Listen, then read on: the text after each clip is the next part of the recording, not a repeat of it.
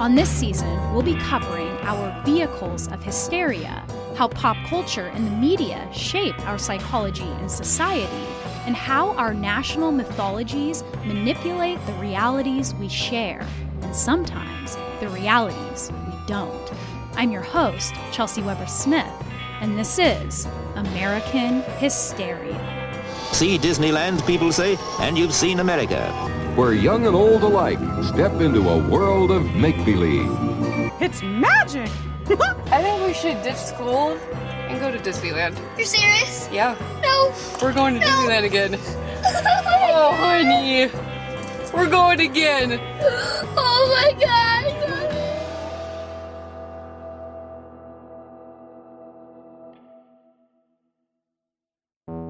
I'm not sure about you, but I had better admit this up front. The truth is that I love Disneyland. I am so ecstatically happy there that it feels almost criminal. It feels almost biological, almost unstoppable. Now, you may not get it. You may have somehow unhypnotized yourself from our collective Disneyfication. But maybe you do get it. Maybe you still sing the enchanted songs from your favorite Disney movies that have somehow almost become like American hymns to each new generation. Here's a little story. I was at Disneyland a few years ago, truly blissed out and dopey-eyed, strolling on a bricked walkway beside a wide bed overflowing with pink and yellow and white flowers, with Fantasyland spinning its grand tales all around me, a castle promising a happy kingdom for once. I saw a family approaching me in the shadow of a replica Matterhorn mountain near the manufactured howl of the wind. Their 10-year-old daughter was wearing a classic Disneyland sneer, you know the one, overstimulated by supernormal stimuli to the point of a public tantrum. As she got closer, a perfect monarch butterfly, a real one, was bouncing through the air toward her with a clumsy grace. When it was directly in front of her, in a moment of pure rage, she raised her arm above her head and tried to slap the butterfly out of mid-air. Luckily, she missed, and the butterfly was only caught in the swoop of the air around it, steadying itself and surviving. Then they headed toward a switchback line, accepting the 45-minute wait to see the animatronic butterflies open and close their huge Technicolor wings in the Alice in Wonderland ride. Her anger suddenly turned to glee. In terms of this enormous thing we call Disney, we're not going to be talking much about them as a corporation, of which there are endless things to critique. So as we go along today, let's remember that their unchecked capitalism and drive to make as much money as possible rests in the background. Instead, we're going to dive into the effect of Disneyfication on our culture, how it's softened and brightened our lives and our reality at large, charming us back into innocence and thus to the ignorance of childhood. We'll look at this construction called childhood and how the Disney company hit on some of our deepest biological impulses, whether they meant to or not. Disney has been presenting a reality within a reality since the 1920s, a reality that mimics reality until reality is no longer reality. Make sense? This is a pretty heady episode, and I struggled through a lot of virtually unreadable philosophy for this. I wanted to understand the almost irresistible draw to this cartoon fantasy and why Mickey Mouse has become an American plush idol to worship. This was and is a place, an entire world that was first born from the imagination of Walt Disney, a man whose life was marked with tragedy, who in a note pinned to each of his animators' desks, asked again and again that they always keep it cute. If you're familiar with the story of Peter Pan, you know that a little sprinkling of Tinkerbell's fairy dust can make you fly.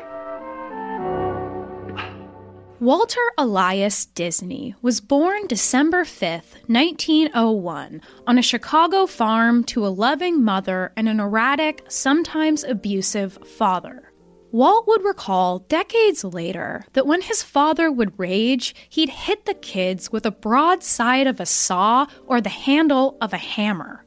With his siblings mostly gone from the farm and his parents always busy with work, the lonely Walt began creating a secret, softer world of his own, where the farm animals he tended to were his very best friends.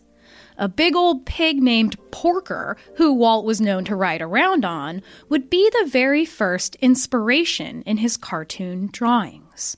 But at home, like many great artists, Walt's talents were not encouraged. Decades later, he would recall this exchange with his father. Dad, I don't want to work at the jelly factory. I want to be an artist. His father replying, You can't make a living drawing pictures. You need a real job. While working as a driver for a Red Cross ambulance, Walt and his friend, known only in the annals of history as Cracker, got into the fantasy business. They bought a bunch of German helmets from the Army surplus store, added World War I insignia to them, and then shot them full of bullet holes. Cracker would then go down to the Army bases and muse about these helmets and their rare authenticity, selling them for a decent profit to his fellow patriotic Americans. Walt would eventually land a contract job as an animator in 1919 to create short cartoon Laughograms. This work would eventually inspire him to strike out on his own and create his own business with his brother Roy, Laughogram Studios, which created live-action films that also included cartoon characters. After a series of failures that landed Walt sleeping in his office and showering at the bus station, Steamboat Willie premiered in 1928, the first mainstream cartoon that had synchronized sound with it. This Mickey Mouse character was a monumental and sudden success, and it would provide the brothers their funding for another decade of films. And then this otherworldly color of Disney films would continue to rocket the business to success throughout the dreary 1930s, with smash hits like Snow White and Pinocchio. Though these films were markedly darker than the Disney films of the 1980s and 90s, most were adapted from fairy tales, originally marked by extreme gore and sometimes rape. He made them a lot less controversial, far more in line with family-friendly, middle-class, Anglo-American morality. He made them a lot cuter. Disney would secure their status as a patriotic American institution when the company partnered with the U.S. government to produce anti-Nazi propaganda films in 1943, including one where Donald Duck gets drafted. Am I glad to be a citizen of the United States of America? Disney characters, and most especially Donald Duck for some reason, who the New York Times would call, quote, a salesman of the American way, were printed on wartime goods, war bonds, posters, and even military uniform patches. They Disneyfied World War II. They figured out a way to make it cute. In this same patriotism, Walt would grow steadily more conservative and more anti-union, especially after an animator's strike ended in their firing and left Walt feeling betrayed. He would actually ask the new animators to draw the strikers into Dumbo as troublesome clowns, alongside racist depictions of black people as lazy crows, with one even named Jim Crow. In terms of Walt Disney, there may be other life experiences that pushed him deeper into this fantasy world. First, Walt's wife suffered a series of miscarriages, which admittedly caused him to have a mental breakdown.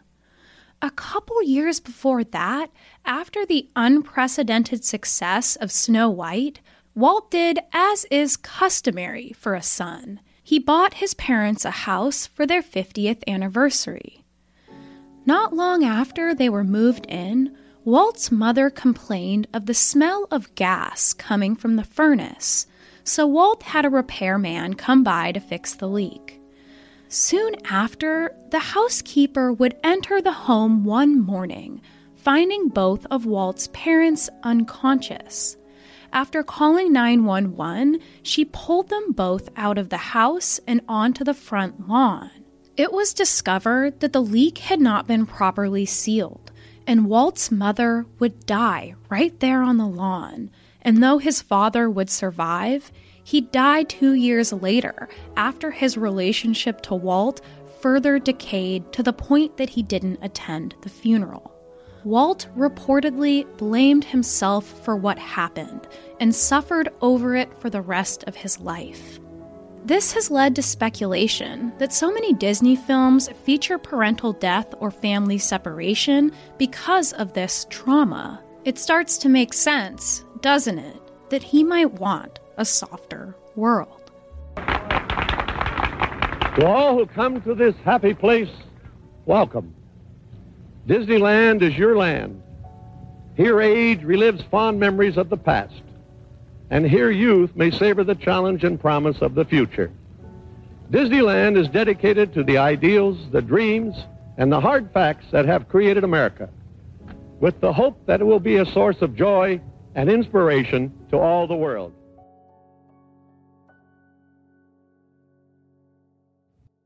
It was 1955 when Walt Disney would take the most outrageous risk of his career, putting his fortune on the line to build a place called Disneyland. At this time, Walt was growing larger than himself, a character as much as Mickey Mouse was. But he was still a human, still a father, and he wanted to make his kids happy. So he let his children drag him to the dingy amusement parks of the 1940s, their dirty, almost gloomy vibe, more unnervingly manic than actually happy. He spoke to other parents at those parks who agreed with him, and it planted an idea in his head of a more idyllic amusement park, but one where adults could also get lost in their own childlike imaginations. Walt was building his vision on both the nostalgic past and the technological utopian future. He would meld these two American dreams together into a terrific and enormous honorarium of the glorious American past, one that would appeal to adults' post-war patriotism, and one that would also serve as a beacon of unlimited futuristic potential that he believed would tug at the idealism of this new youth. See Disneyland, people say, and you've seen America. America as it was at the turn of the century, as it will be at the turn of the next one, and as it palpably is today. Walt's first animatronic dream was a replica of Abraham Lincoln, who he imagined gesturing passionately while giving speeches on important days in American history. The world has never had a good definition of the word liberty. And the American people just now are much in want of one. At the same time, animatronics were in the works for Pirates of the Caribbean and the Haunted Mansion and the Parrots of the Tiki Room. It was a land of replicas of nature, of buildings, of people, of animals, and even the dead. It was like nothing anyone had ever seen. Ultimately, Disneyland transformed 160 acres of bright orange groves into a fully enclosed world, and as he said, the happiest place on Earth. Main Street, USA, where all the guests enter, was designed to mimic a typical idyllic Midwestern town in the early 1900s. A replica of life so impossibly happy, so impossibly prosperous, with ice cream shops pumping out the smell of old-fashioned waffle cones, an American dream of a perfect past leading right through the gates of a magical castle. On his deathbed in 1966, the legend goes that Walt was hallucinating a full map of his new park, 50 times larger, tinkering with the project, his hands in the air above him. Along with Disney World, he had been planning another project too, one called Epcot, or the Experimental Prototype Community of Tomorrow. The Epcot we know today is a lot different than the one dreamed up by Walt, which he saw as a fully enclosed, utopian American small town, in which almost everything a person could need would be inside a giant, climate-controlled, futuristic bubble with what he called ideal conditions year-round. He wanted a perfect suburbia, cut off from the new American problems, especially the fright of the urban world, the harsh, sharp edges, the bad weather of a cold, adult reality. More after this. You ever notice how finding time and energy to do the most basic human necessity, eat literal food, has become just another exhausting task jammed into our increasingly inhuman schedules? Well, your spring can be a little more stress-free with Factor. Factor will provide you with delicious, never-frozen, ready-to-eat gourmet meals that are chef-crafted, dietitian-approved, and ready to eat in just 2 minutes.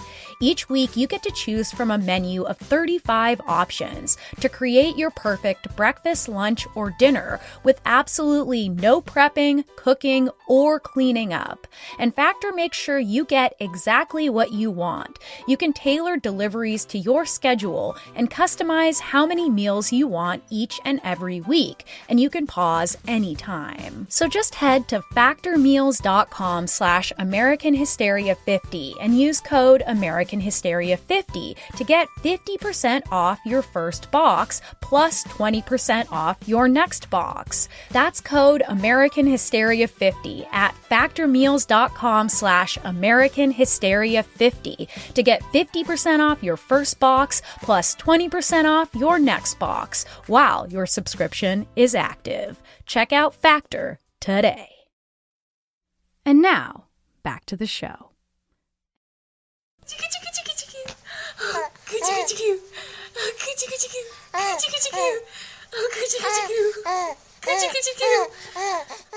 When we think of children, a few main characteristics come to mind immediately.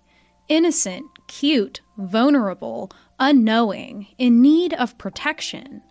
These are all biological imperatives, as adults must have the drive to take care of their young in order to further their genes and their larger communities.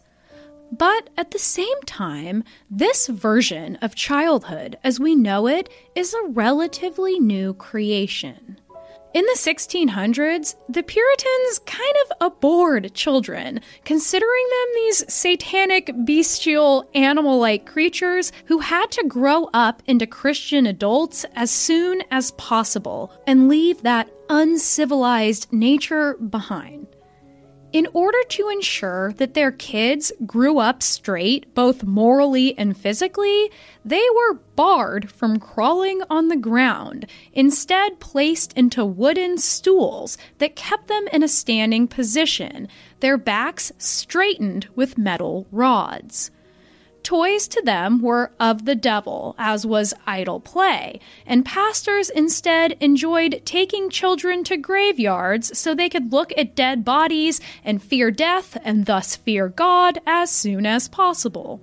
And then at 6 or 7, they began working for their family business or for other families as servants. At the end of the 1800s, it was the Romantic era's novels and poems and art and critiques and philosophy that pushed against the chilliness of a new logic and science-based culture, opting instead to honor emotion, and with it, sentimentality. Following that line of thinking, the Victorian era, starting in the 1830s, would create a culture very focused on the child, on their purity, their innocence, and their imagination. They were suddenly little spiritual icons that meant more than themselves, that meant something about having a softer future, a softer world, that just so happened to be a privilege of the elite. The root of this innocence was ignorance. Children needed to be protected entirely from the difficult world of adults. Most other children were living in a different reality, because up until the Great Depression, as soon as they could pull a lever, they became little adults.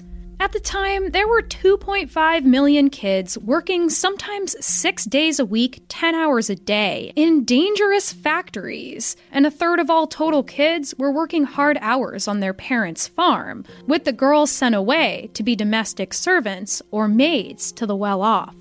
And then, in the early 1900s, the Progressive Era began to prioritize workers' rights and the civil rights of oppressed groups, imagining a more equal and just world, rallying for the rights of children. As the Great Depression then desecrated the job market and the economy, kids were essentially pushed out of their positions by adults needing the work. Then, through a new post-war affluence, a new consumer culture, and the proliferation of public education and then suburbanization in the 50s and 60s, teendom became a brand new extension of childhood and a great new market for companies. The me generation, as baby boomers were once referred to, was the first generation at large to live with this thing called leisure time, which gave them an opportunity to extend childhood, to extend the play, to extend the imagination into their college years. But, true to their archetype, the teens pushed against their parents' values and found ways to enter the adult world as soon as possible, hitchhiking away, stoned as hell, before they turned 18, to fight the war in dirty clothes, to create their own equally fantastical reality, and lose all their Disneyfied inhibitions. As the me generation settled down and shed their prayer beads for ties, baby boomers had their own kids in the 70s, 80s, and 90s. And as we've seen again and again on our show, these generations produced some of our most lasting moral panics, centered on the corruption or the desecration of childhood innocence. Stranger danger, satanic ritual abuse, the sex lives of teenagers, drugs. These were all things that deeply disturbed suburban adults who took these apparent threats and turned them into an even more pressing need to protect even more militantly children and teenagers and even young 20-somethings from the adult world so riddled with its plentiful, fantastical dangers. Even as the generations grew more and more jaded with the far more ironic, sarcastic 1990s and 2000s, even with our gross-out cartoons like Ren and Stimpy and our adult cartoons like The Simpsons, we still swooned over Disney movies. We held back our tears, and we memorized the songs, some of which we can still sing to this very day. There's a new town under construction called Celebration. The first residents are moving into townhomes, cottages, village and estate homes, and apartments in 6 architectural styles. that when blended with the town center create a public experience, much the same as when you walk along Main Street in the Magic Kingdom Park. Walt Disney's original dream of Epcot, his weather-controlled, timeless utopia, never came to be. But in the early 1990s, a place called Celebration, Florida came decently close. Celebration was, and still is, a 10-square-mile American dream town, a kind of extension of Disneyland's Main Street, USA, a sparkling place where all the salespeople and other workers are called cast members. They have their own parks, pools, hiking areas, lakes, their own civic buildings, their own school district, everything within biking distance, with special alleys behind the homes for garbage pickup to keep it out of sight. It was all planned down to the finest details, and the Imagineers had a hand in designing original stop signs, shop signs, fountains, golf course branding, trail markers, and manhole covers. The town seal featured, quote, a little girl with a ponytail riding a bicycle past a picket fence and an American oak with her dog running dutifully behind her. The official brochure stated, there once was a place where neighbors greeted neighbors in the quiet of summer twilight, where children chased fireflies and porch swings provided easy refuge from the cares of the day. Remember that place? Now, the people at Disney, itself an American family tradition, are creating a place that celebrates this legacy. A place that recalls the timeless traditions and boundless spirit that are the best parts of who we are.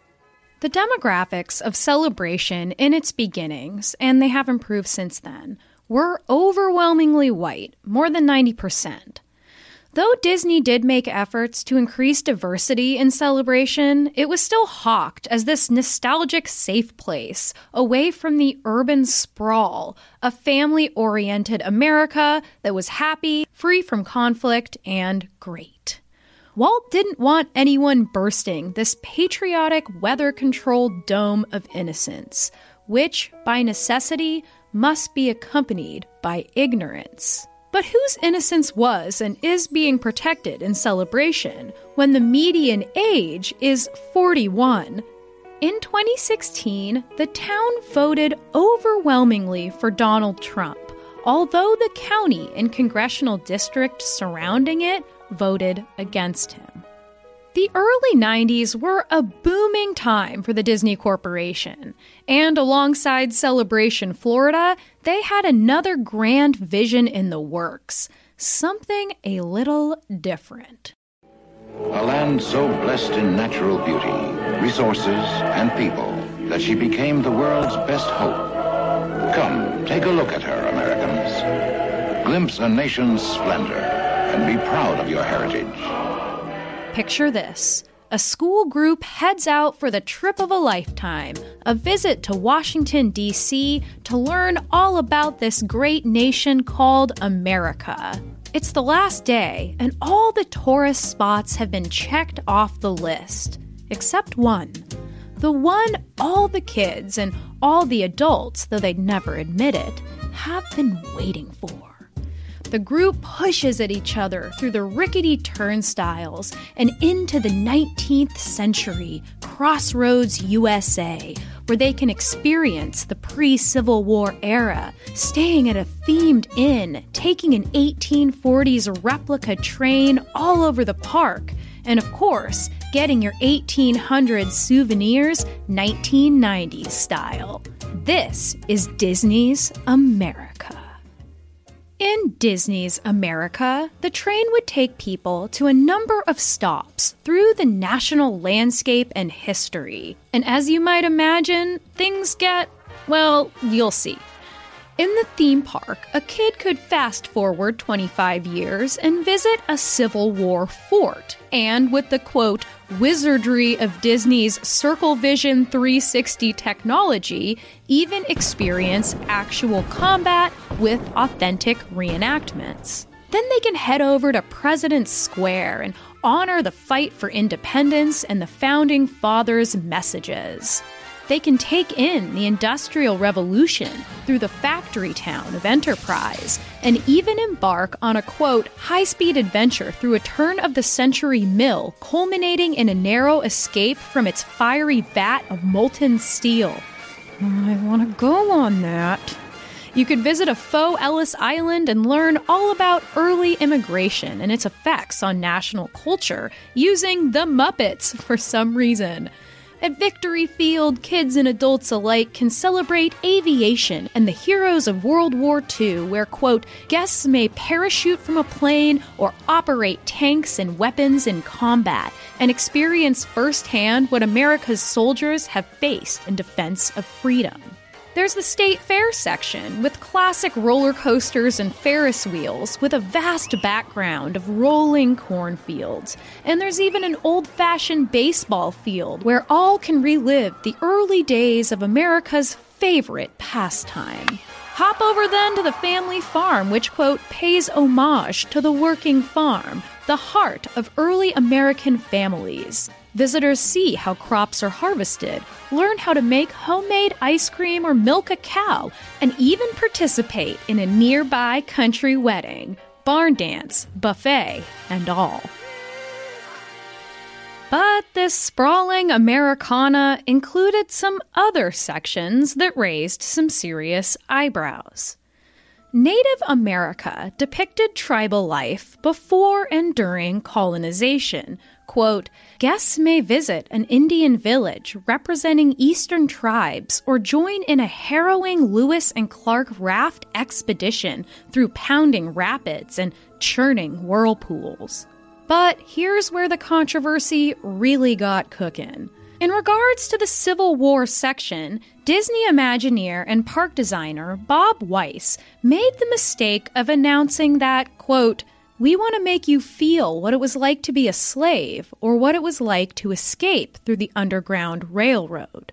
As you might imagine, the pushback was swift and damning, with environmentalists working against the 180-acre endeavor outside of D.C., and with academic historians launching a group called Project Historic America. One of the group members, historian David McCullough, said Disney's America, quote, would be an appalling commercialization and vulgarization of the scene of our most tragic history, and I would deplore it. An article that ran in The Nation rebuked Disney's poor history on American truth, calling it Mickey Mouse history. Disney's CEO at the time, Michael Eisner, thought the park could bring emotional stories of the past alive for the kids of today, and he didn't think the criticism was fair. Quote, I sat through many history classes where I read some of their stuff, and I didn't learn anything. It was pretty boring. Eisner would defend the park by telling reporters that they had spent $100,000 on historical advisors trying to get the stories right. But regardless, the growing Project Historic America, which would eventually include famous documentarian Ken Burns, took out a full-page ad in the New York Times with the title, quote, The Man Who Would Destroy American History. The pushback had seriously surprised Eisner, who would say years later, quote, I expected to be taken around on people's shoulders. He has since expressed regret over some of these comments. David McCullough, who was then the president of the Society of American Historians, said of the project, quote, we have so little left that is authentic, that is real, and to replace it with plastic history is a sacrilege. Eisner's response, quote, the First Amendment gives you the right to be plastic. A couple months later, 3,000 people would reportedly march on Washington, chanting things like, hey, hey, ho, ho, Disney has got to go, with one sign reading, Mickey didn't free the slaves, learn the truth. You'll want to see it again and again. It's Song of the South with Songs for a Nation, the picture all Hollywood is talking about. In this new Walt Disney full-length Technicolor hit, you'll thrill to the gay, heartwarming stories based on the tales of Uncle Remus. Be sure and see Song of the South when it plays your town. This wasn't the first time that Disney encountered racial controversy while, in their own eyes, attempting to do the right thing. A song now synonymous with the Disney spirit itself, Zippity-Doo-Dah, was first introduced through the jolly voice of Uncle Remus, the storyteller of the 1946 box office smash, Song of the South. Combining live action and cartoon characters, Song of the South would inspire many people's favorite ride at Disneyland, Splash Mountain, by popularizing the Black folk stories of Brer Rabbit. The film follows a rich young southern white boy visiting his grandmother's plantation, where he befriends a black boy in tattered clothes who shows him a more fun, less buttoned-up way of living, eventually leading him to Uncle Remus, who tells him stories and teaches him some nice lessons and does appear a lot like a slave living on a plantation. Though Disney's intentions were to soften relations between the races, all of it is very much in line with that happy slave trope that was so popular in the antebellum South, with the stories of enslaved people smiling, whistling, joyfully and gratefully serving their captors, who always treated them with kindness and respect. The Disney Company was quick to point out that their intention was not to show a time in Southern history where slavery was still legal, but instead to show a plantation just after the Civil War, at a time when the enslaved had officially become hired help, make no mistake. However, there wasn't anything notable in the actual film to confirm this to the audience. No date flashed across the screen. And regardless of the specific date, it certainly showed a very fantasized, sanitized version of race relations, just like what Disney would do decades later to the story of Pocahontas. Unlike 90s CEO Michael Eisner, Disney was not unaware of the potential fallout from Song of the South, with Disney publicist Vern Caldwell writing to the producer Pierce that, quote, "The Negro situation is a dangerous one. Between the Negro haters and the Negro lovers, there are many chances to run afoul of situations that could run the gamut all the way from the nasty to the controversial." It's almost as if these nasty people who were criticizing this wonderful Disney movie had a shared belief that a company that made its billions off of utter fantasy couldn't be trusted to tell us the truth. This innocence Disney wanted to create had to be, by virtue of itself, accompanied by ignorance. Hiya, folks. It's great to see ya. Oh, gosh, you sure are sweet, just like Minnie. More after this. And now, back to the show.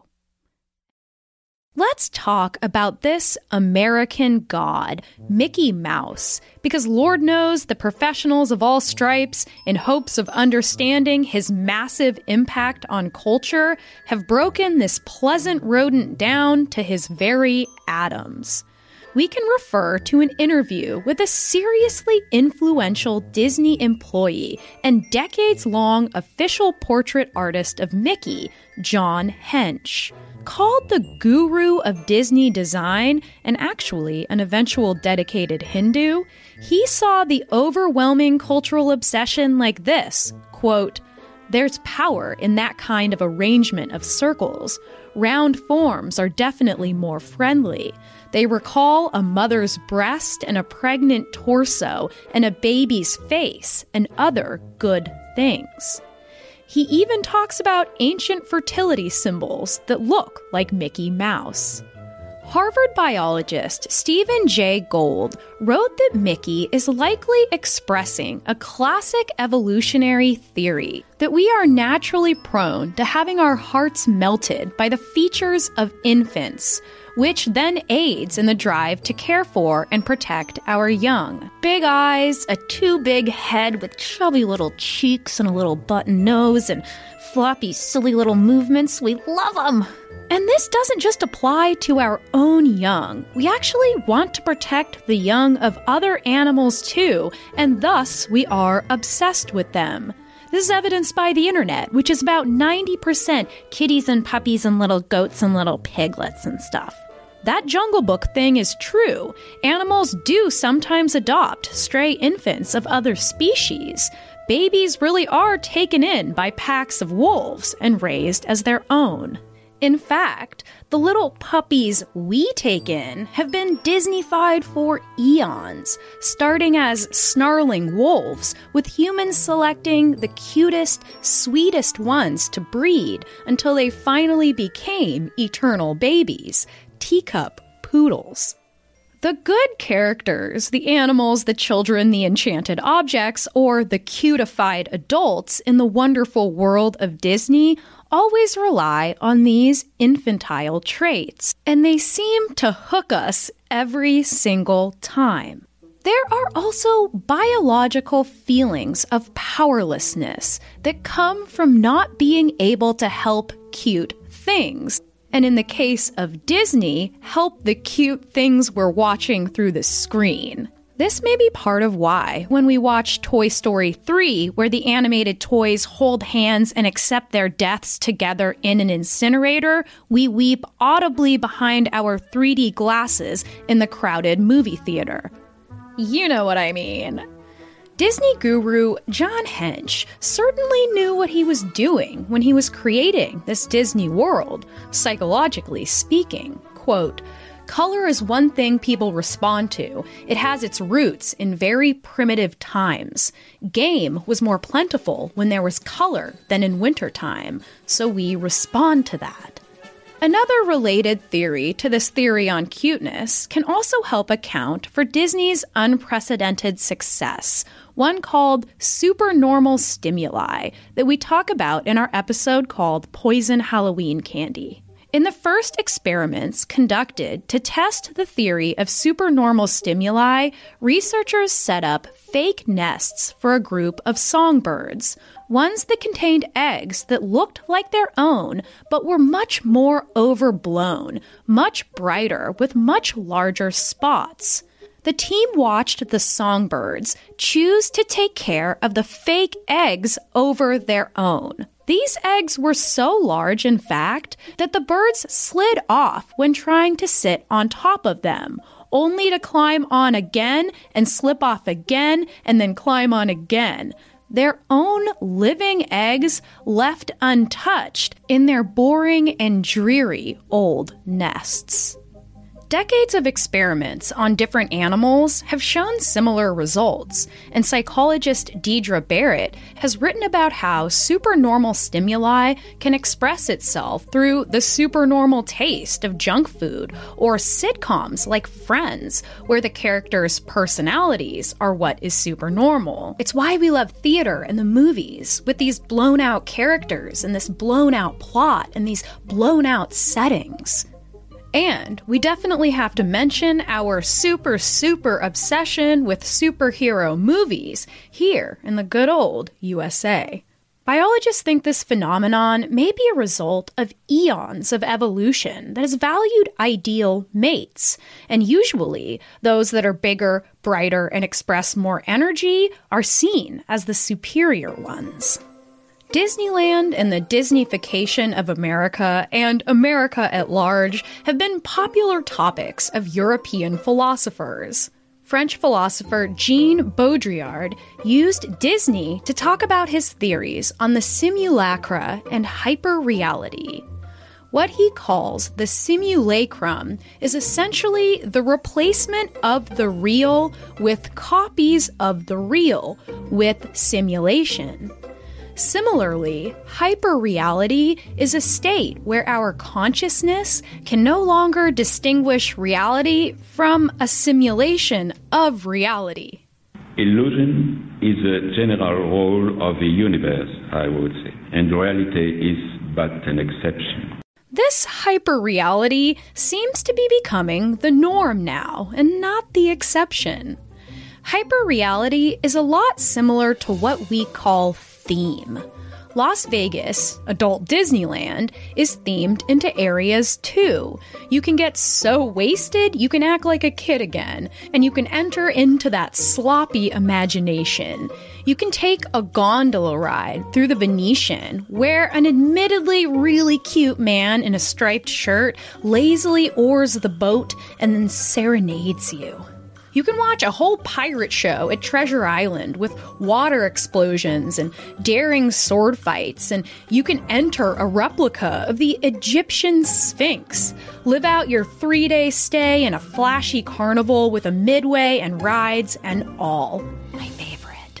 And despite these childlike themes, Las Vegas is a place for the adult imagination. Even things as boring as highway shopping centers seem to be pointing to something other than themselves, in the style of a Southern California Mexican storefront, or a pastel suburbia, or a European market. Nearby, the mall boasts an authentic soda fountain with big burgers and fries, an immersive trip back to Walt's beloved 1950s. Even small, unnoticeable things, our gas fireplaces, our wood paneling, everything at Pottery Barn, our well-kept lawns, our fake plants, that recreated habitat for tropical fish at the dentist's office. Look around. There is so little that is real, that isn't, at least in some way, a plastic replica. Our fashion trends are recycled from the past again and again and again, and the hipster culture of the last 10 years has really been cultivating a themed existence. You're an old-timey barber this week, or a 70s guru dripping in beads, a 1920s femme fatale, or a 1990s grungy depressive, or maybe a blue-collar worker, sleeves cut off, chugging a PBR. And that was just last week for me. Have you ever seen a place of particular natural beauty? A place with beautiful nostalgic architecture, or a wonderful abandoned house? A place that makes you think, this reminds me of Disneyland. Or maybe a rare red sunset that makes you hold your own cat in the air like Rafiki and scream the butchered language of the opening song for all to hear. It really is getting harder and harder to distinguish whether art mimics life or life mimics art, and whether we care, and whether it's important at all. Our long march into softness and sweetness as a culture can be a problem sometimes, to be sure. But I think it's also what propelled us toward all the advancements that we've seen for civil rights. Because you have to be soft to care. Back to Disney's America for a second. Clearly, this was a pretty bonkers idea, one that 1990s culture and certainly our current culture would not have accepted. But Disney heads Michael Eisner and Bob Weiss did have some interesting intentions that are worth mentioning. Eisner was quoted as saying of the slavery representations, quote, "We are going to be sensitive, but we will not be showing the absolute propaganda of the country. We will show the Civil War with all its racial conflict." Weiss said, quote, "We are going to deal with real issues in the diverse population of this country as it was defined through struggles, so you'll see some pretty rough issues dealt with in this park, as well as a lot of fun things you would expect to be a part of one of our parks. You will not see Mickey Mouse walking around in the Civil War reenactments because he doesn't belong there." And Eisner promised to honor, quote, "the gritty reality." But of course, as the park's general manager said, quote, "We don't want people to come out with a dour face. It is going to be fun with a capital F." Over the last few years, there's been a loud and powerful movement to no longer Disneyfy our history by ignoring the brutality that's marked this nation forever. to no longer Disneyfy our present, to actually see what the structural inequalities are doing to our most vulnerable children and adults, and to no longer Disneyfy our future into a simple technological utopia, and instead see clearly the potential for catastrophes we haven't been trying hard enough to prevent. As pushback, there's now an equally loud movement to honor a far more plastic, patriotic past, present, and future. Those who want to keep it cute no matter what. And a lot of people do. That little girl I saw at Disneyland, the happiest place on earth, America's own waking dream, was not laughing in the blissed out land of imagination. She was in full-on tantrum mode. Sociologists and psychologists have pointed out, too, that our historical infantilization has also caused adults to take on the less cute parts of being a child. Impatience, explosive anger, good versus evil mentalities, a difficulty with nuance, a prolonged sensitivity, and a fantasy complex that can often choose flashy conspiracy theories over boring, logical facts. That French philosopher Jean Baudrillard said it this way, quote, "Disneyland is presented as imaginary in order to make us believe that the rest is real."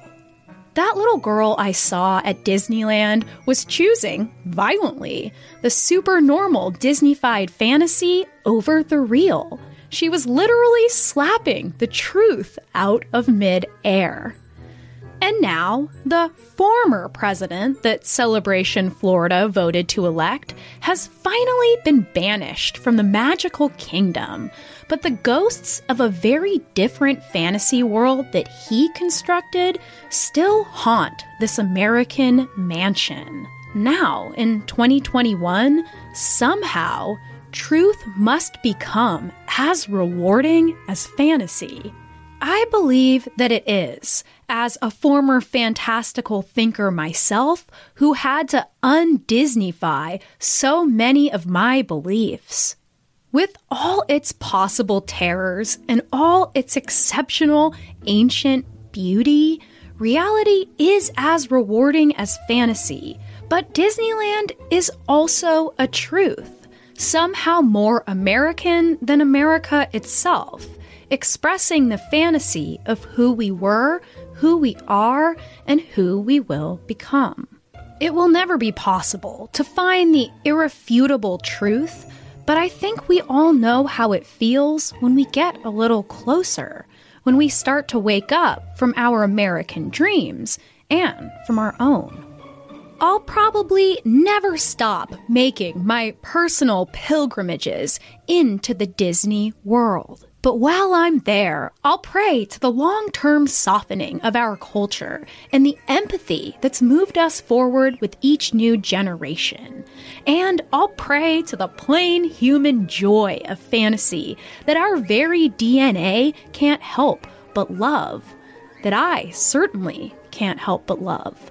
But I'll light candles for the darkness too, the gritty reality, the ghosts who do not come alive again to dance with abandon.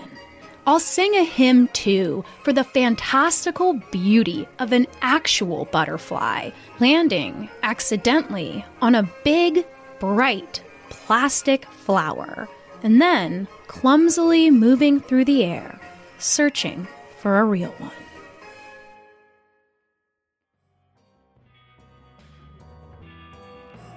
This was American Hysteria.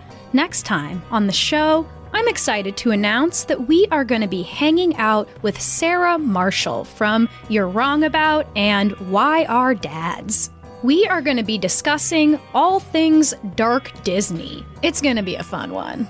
We are on social media, on Instagram at American Hysteria Podcast and on Twitter at AmerHysteria. If you love our show, and you especially love me, then consider becoming a patron of our show. You'll get a full extra podcast that comes every 2 weeks called Walk With Me, where I'll go on a walk by myself or with someone else to all kinds of different places, talking about all kinds of different stuff. But a little bit more philosophical, a little bit more personal, what we've called guided meditations for people who do not like guided meditations. You can find the link to our Patreon in the show notes. If you can, head over to Apple Podcasts and leave us a review. That's a really easy and free way to support us if you like what we do and want us to keep doing it. American Hysteria is written, produced, and hosted by me, Chelsea Weber-Smith. Sound design by Clear Commo Studios, research and co-writing by Riley Smith, voice acting by Will Rogers, and co-produced by Miranda Zickler. Thanks as always for listening, and may you always find someone, another prince or princess or anyone in between who knows the same songs as you and will wail them with you out of key until you reach a spiritual, ecstatic state. Have a great week.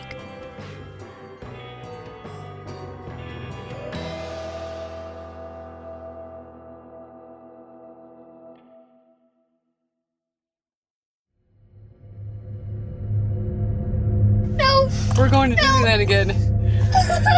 Oh, honey. We're going again. Oh my God.